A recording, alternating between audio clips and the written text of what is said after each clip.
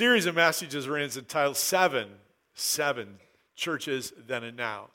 And last week we just kind of opened up, talked a little bit about who the Lord of the church. We're talking about Jesus and Jesus' intention for the church. And today we're going to get a little farther into our study for the next 8 weeks or so now.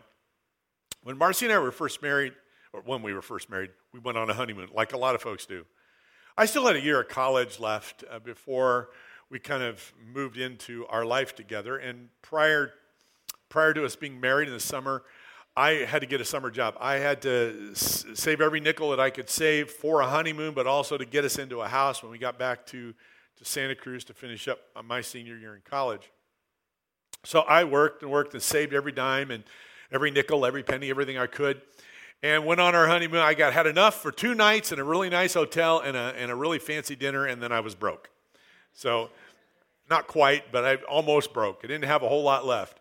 But one of the things that kind of made it easier was a family in Marcy's church had said, we're going to give you our vacation home in Yosemite for your honeymoon. And we went, sweet. That means we got this taken care of. Well, that vacation home was a cabin.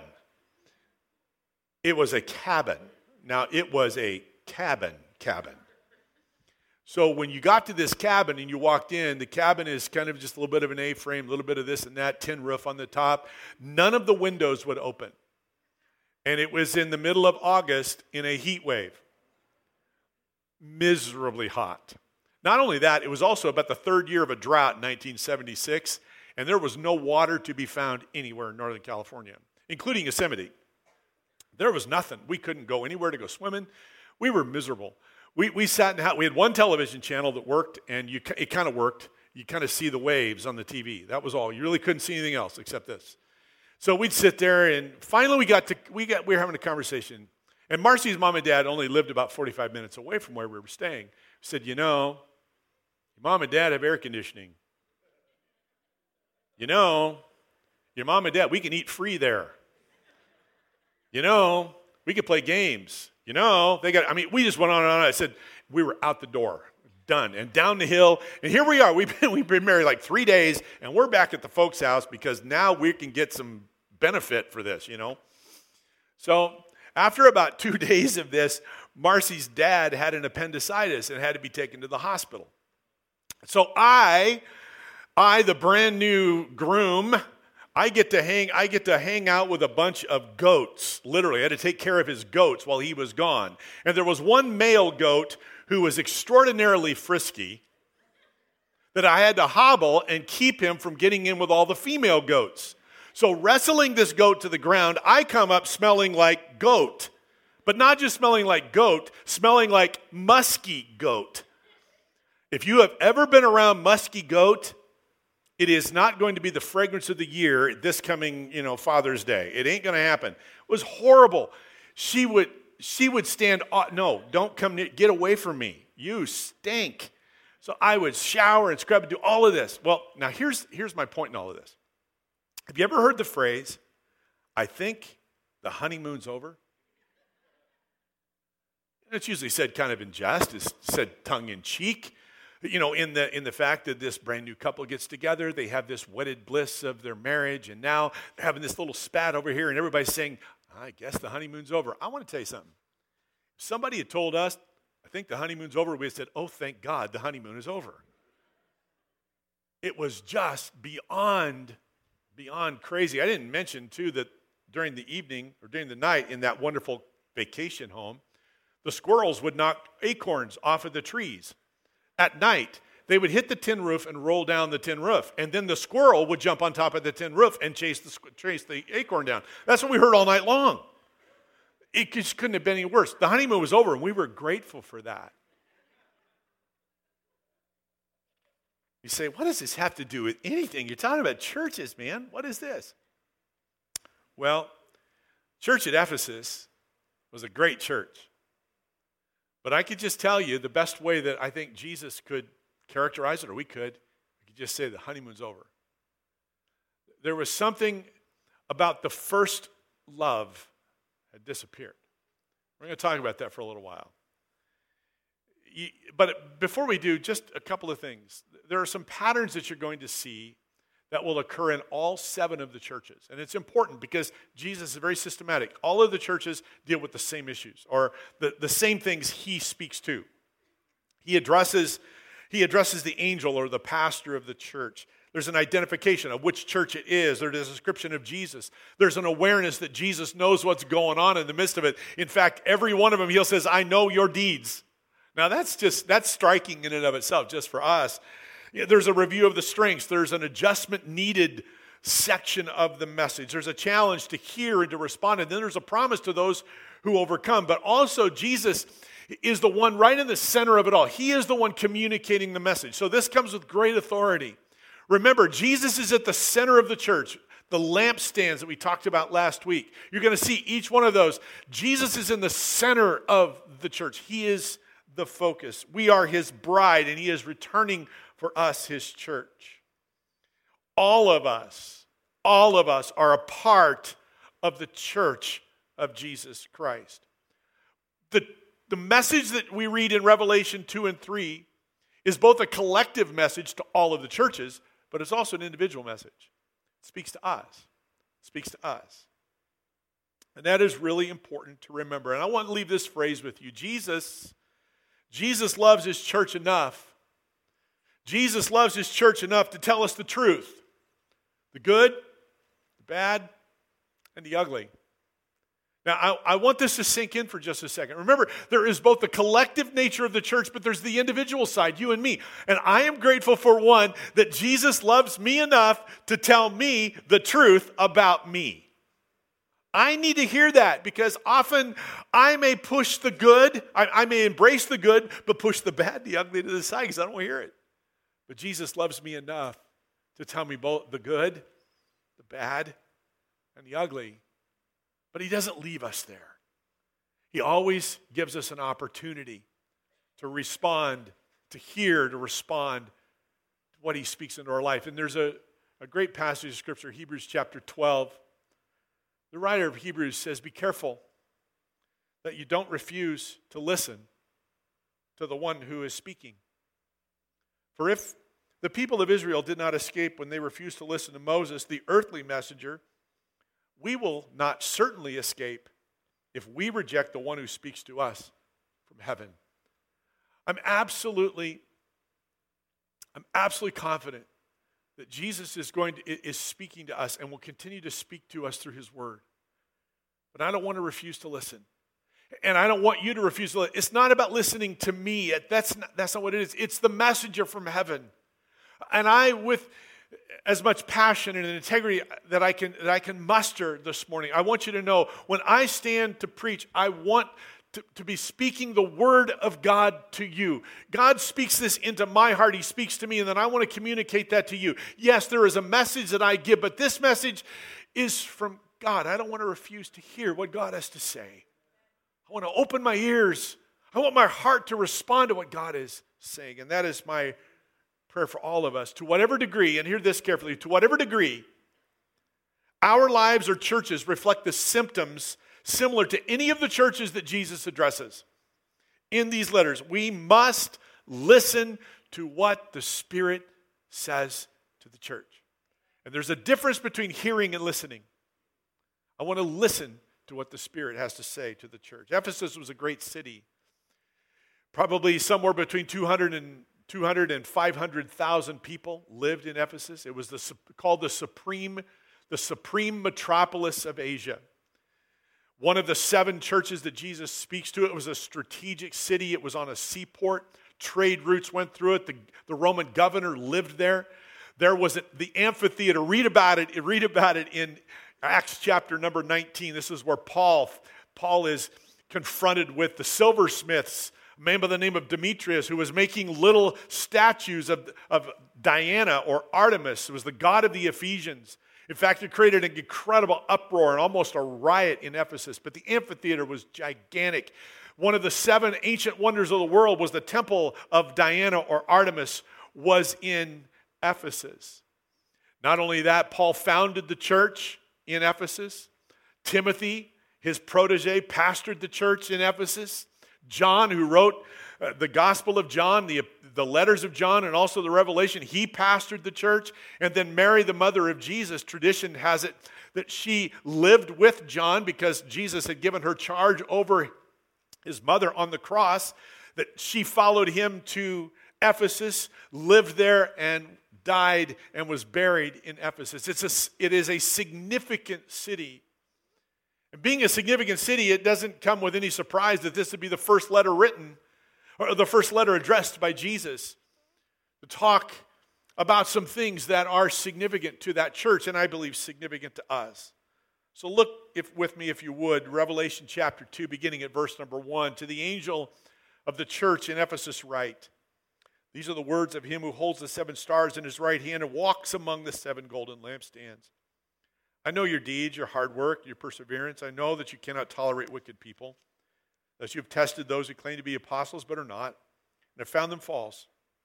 You've persevered and have endured hardships for my name and have not grown weary.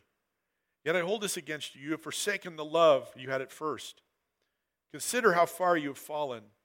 Repent and do the things you did at first. If you do not repent, I will come to you and remove your lampstand from its place. But you have this in your favor. You hate the practices of the Nicolaitans, which I also hate. Whoever has ears, let him hear what the Spirit says to the churches. To the one who is victorious, I will give the right to eat from the tree of life, which is in the paradise of God. It's a great passage of Scripture, and there's some things that I just want us to spend a few moments with. And it's a message to the church in Ephesus, but it's also a message to Crossroads Church and a message to each one of us. The first is this: keep doing the right things. I want to encourage you this morning, keep doing the right things. Jesus said to the church at Ephesus and to all of the churches, I know your deeds. And that's really significant. He loves us enough to tell us the truth. I love that. But he knows our deeds. He knows what's going on in our life. He knows what's going on at Crossroads Church. He knows what's going on in our lives. I'm grateful that he does. And he sees the good things that we're doing. And I want to encourage you, keep on doing the good things. And you look at Ephesus and you say, all of this, man, I see your hard work, your perseverance, and you can't stand for doctrinal mess-ups and false teachers. You hate the practices of the Nicolaitans. We'll talk about that more later in another message. These are good things. These are really good things. And it seems in some respects this is like the perfect church. Ephesus is the perfect church. Many writers and pastors have quoted this or have written this or some facsimile of it, this phrase: stop looking for the perfect church. It does not exist. Even if it did exist, the moment we joined it, it would no longer be perfect. It's true. There is no perfect church. Ephesus wasn't perfect, but they were doing some really good things. Some really good things. They're hard workers in the middle of a very pagan city. They're not giving up in the face of opposition. They're doctrinally sound. And these are things that were worth commending, and Jesus points them out. And I would say for us, there are good things that we are doing, and I want to just reinforce those with some thoughts. The first thing, how do we continue to keep doing this? First, influence culture, but remain separate from it. It is something that is so critical, and I talked a little bit about this last week. Influencing culture is something that you and I, as the Church of Jesus Christ, we must be about. We should not be influenced by culture, but we should be the ones who are influencing it. And that is significant. Just as the presence, and hear this, just as the presence of the righteous in Sodom was the only factor that could have restrained the judgment of God, the fate of a culture may depend ultimately on the behavior of the believers in that culture. You hear that? The fate of a culture may ultimately depend upon the behavior of the believers in that culture. Go back to the story of Sodom in the book of Genesis. Abraham prayed to God, if you find 50 righteous, will you spare it? 40, 30, 20, 10. And God said, for the sake of 10, I will spare the city. And the city came under the judgment of God. What does it say about us? What responsibility do we have as the church of Jesus Christ to be influencing culture rather than being influenced by it? So significant and incredibly humbling. Jesus said in Matthew 5, you're the salt of the earth. But if the salt loses its salty taste, it cannot be made salty again. It's good for nothing except to be thrown out and walked on. You're the light that gives light to the world. Can I just stop for a second? You are the light that gives light to the world. You are the light that gives light to the world. Do we understand how significant that is? To influence our world rather than be influenced by it. A city that's built on a hill cannot be hidden, and people don't hide a light under a bowl. They put it on a lampstand so the light shines for all the people in the house. In the same way, you should be a light for other people. Live so that they will see the good things you do and will praise your Father in heaven. I want to encourage you to continue to do the right things and let people see that in it, not for your benefit, but to give glory to our Father in heaven. Second way that we can be an influence, or we can keep doing the right things, is know what you believe and build on it. Know what you believe and build on it. At Crossroads Church, we have statements of faith. This is what we believe. And just two of them very briefly. One is that the Word of God is our ultimate authority. It is what determines our rules of faith and practice. This is how we live. It's here. And then that Jesus Christ is the only way to the Father. Those are just two of them. We have others, yes. Those are just two of them. And can I just make a challenge out to every parent and every grandparent in the room? Know what you believe and then pass it on to the next generation. Reinforce that. Build it in your life, but build it in their life. Because I'll guarantee you, your children and your grandchildren will be challenged every step of the way in their faith. Every step. But if they know what they believe, if they're absolutely assured of the faith that you have given to them and you have built in them, they'll be able to stand the test when the test comes. The test will come. Please remember, Acts chapter 4, only Jesus has the power to save. That's what we're talking about. This is something we need to know. Only Jesus has the power to save. His name is the only one in all the world that can save anyone. Hallelujah. Then 2 Timothy 3, all Scripture is inspired by God and is useful to teach us what is true and to make us realize what is wrong in our lives. It corrects us when we're wrong, teaches us to do what is right. God uses it to prepare and equip His people to do every good work. And then the third thought is live with conviction. Live with conviction and nurture it. Live with conviction and nurture it. I heard this phrase years ago, stand for something or you'll fall for anything. And that really is, although it's a cliche and somewhat trite, it's really true. Stand for something or you'll fall for anything. To have convictions means that you're going to have a fixed or strong belief. You're absolutely sure of what you believe. Now that goes back, yes, to knowing what you believe, but then it is having the convictions to stand on that and to not waver one way or the other. These are good things. These are things that needs to be nurtured in our life. We are, and I'll just read it the way I wrote it. What this means, it means for us, and I want you to hear this. There are behaviors, there are places, there are attitudes, there is language that we as followers of Jesus Christ are not to engage in. You say, that sounds a little kind of radical there. I'll say it again.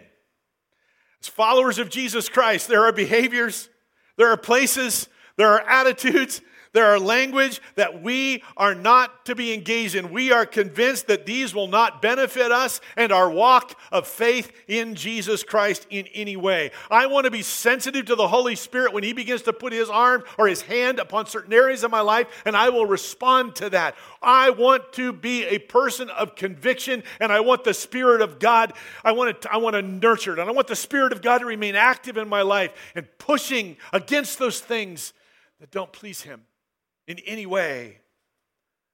I believe it's so important. 2 Corinthians chapter 6 says, so come away from those people and separate yourselves from them, says the Lord. Don't touch anything that's not clean, and I will accept you. Dear friends, we have these promises from God, so we should make ourselves pure, free from anything that makes our body or our soul unclean. Our respect for God, I love this phrase, our respect for God should make us try to be completely holy in the way that we live. Amen. Let it be so. Let it be true of us. Strive for an ever-increasing sensitivity to the Holy Spirit and His conviction in your life. Nurture it. Build it. Jesus commended the Ephesians for doing really good things and doing right things. It's great encouragement. And I want to encourage us, keep doing the right things. The second thing that Jesus begins, or rather speaks to the Ephesians, he talked about you've done really good things, keep doing them. Second thing he says is that forsaking the best things really isn't the best thing. Forsaking the best things really isn't the best thing. The church of Ephesus was doing the right things, but they were not doing the best thing. The best thing. Or as Jesus said, they had forsaken it. To forsake something, it means to abandon that which is essential and an essential element of being a follower of Christ, and that is love. Jesus said to the Ephesians, He said, you have forsaken your first love. That understanding of what the first love is there's a variety of things that it could be, but most likely it's their love for God and how that was lived out. So there are a few thoughts about what love is. First, love is to be the highest of priorities. Matthew 22, the highest of priorities. Jesus replied, you must love the Lord your God with all your heart, with all your soul and all your mind. This is the first and greatest commandment. And the second is equally important. Love your neighbor as yourself. Not only is it the highest of priorities, love is an identifying mark of a Christ follower. This is what sets us apart. Jesus said Himself, and John is the one who actually recorded it. He said, so I give you now a new commandment. Love each other just as much as I have loved you. For when you demonstrate the same love I have for you, let me just stop.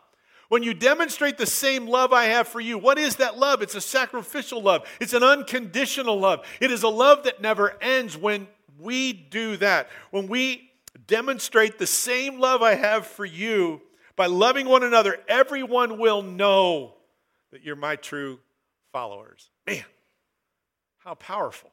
But think of this. They've forsaken that. They've abandoned that.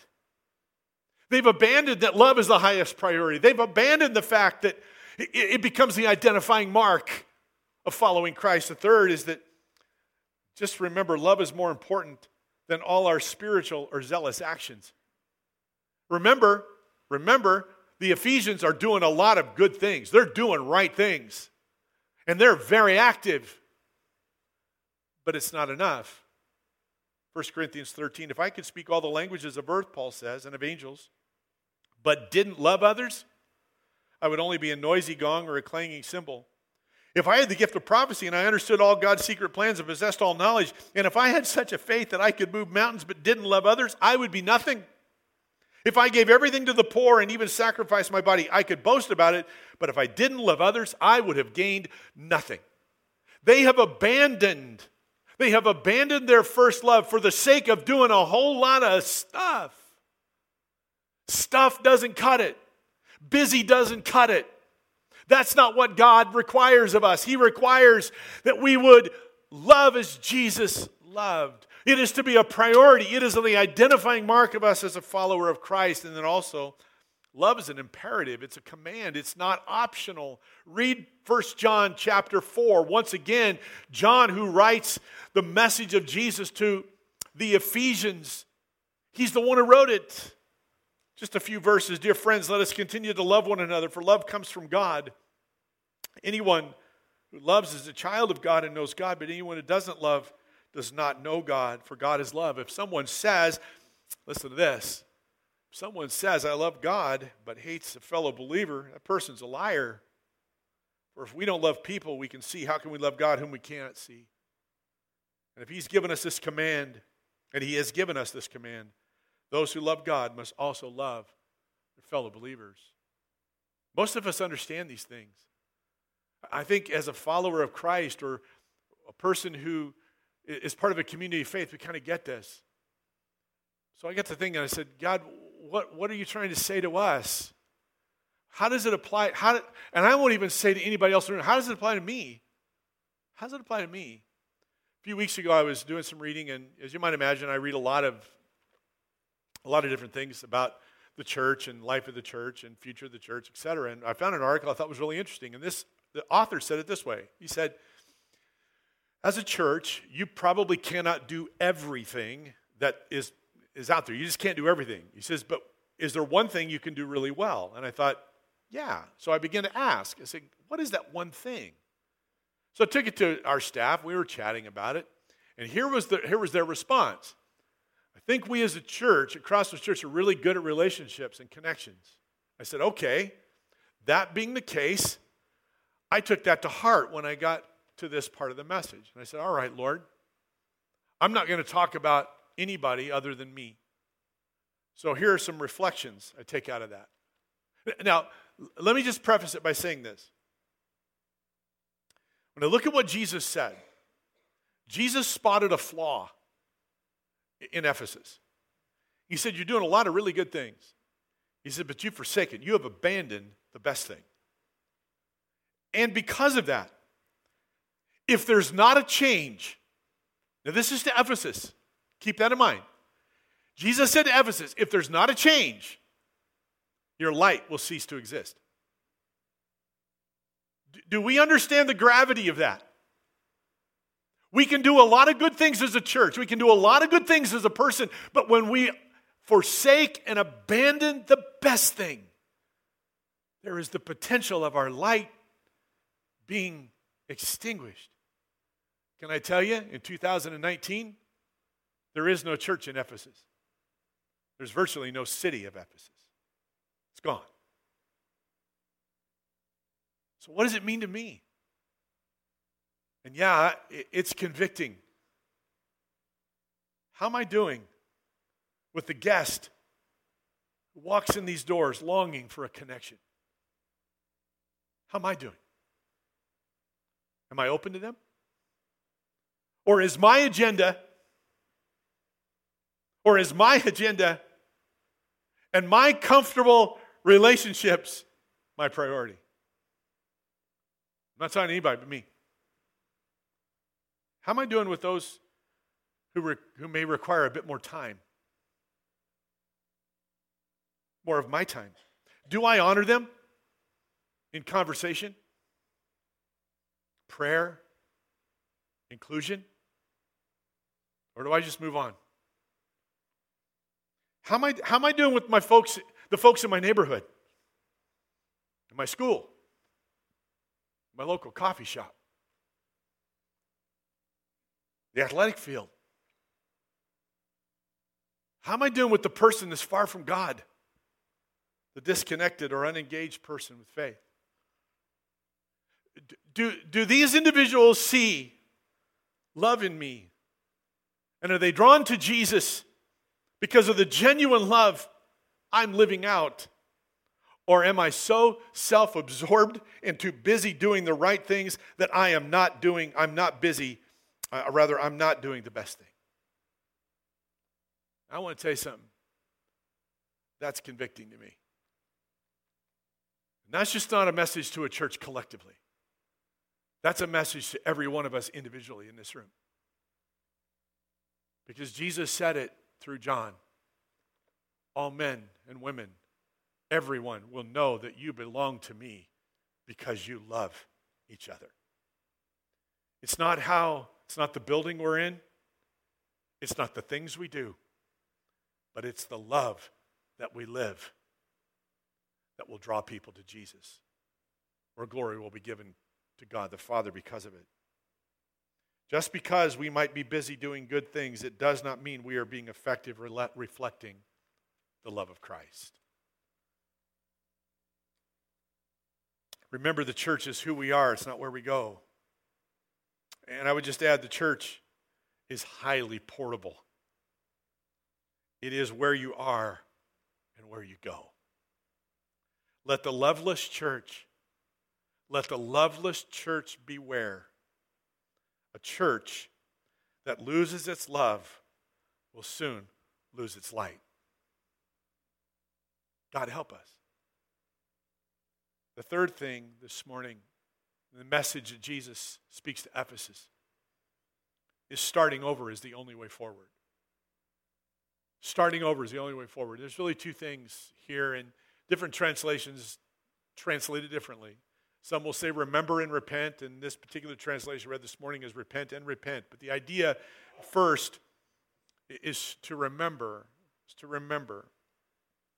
I grew up in Southern Oregon, and the city that I grew up in was really crazy about a number of things, as a lot of cities are. There was some focus there. They were crazy about hunting and fishing, and they were crazy about basketball and baseball. Now, the basketball and baseball, they got me. I didn't care as much about baseball, but basketball was where I kind of lived my life. Started playing basketball at the earliest age that I could play, and I had the privilege of playing all through school, all through college. It was wonderful. I'm grateful for those.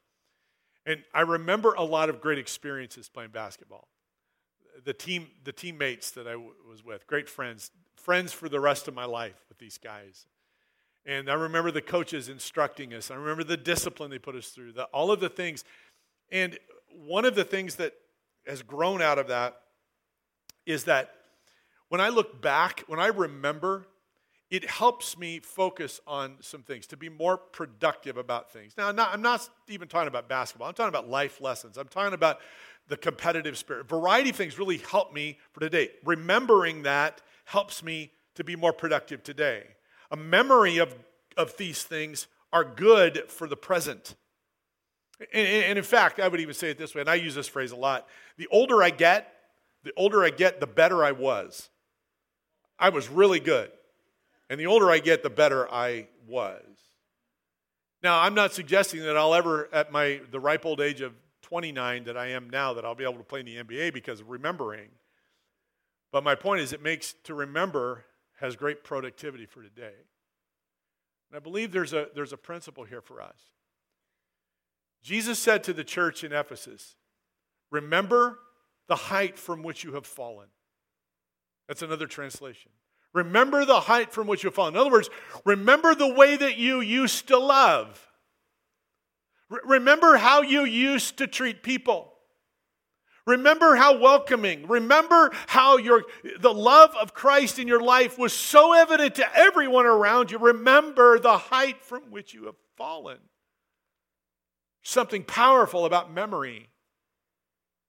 Joshua 4, the whole nation had finished crossing the Jordan. The Lord said to Joshua, choose 12 men from among the people, from one from each tribe. Each of you is to take up a stone on his shoulder according to the number of the tribes of Israelites, to serve as a sign among you. In the future,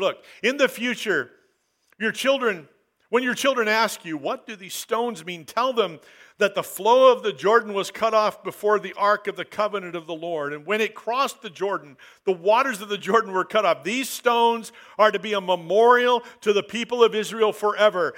Israel was commanded to remember all that God had done. And there was something put in place. Remember what God has done. And I would just suggest this morning, Jesus is saying the same to us. Remember when you first embraced faith and the love of God that was poured out into your heart by Jesus Christ, by the Holy Spirit. Let that love be what characterizes our life today. Let us not forsake the best things for the sake of just good things.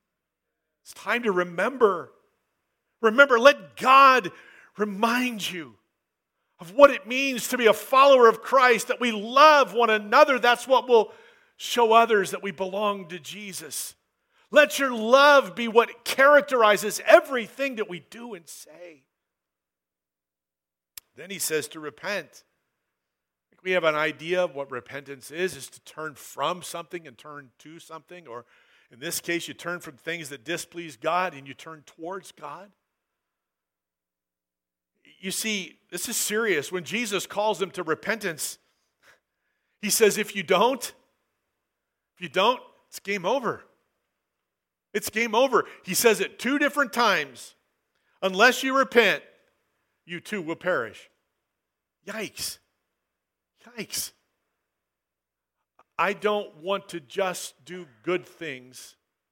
I want to do the best things. I want love to characterize my life. I want our church to be known as a church that loves unconditionally.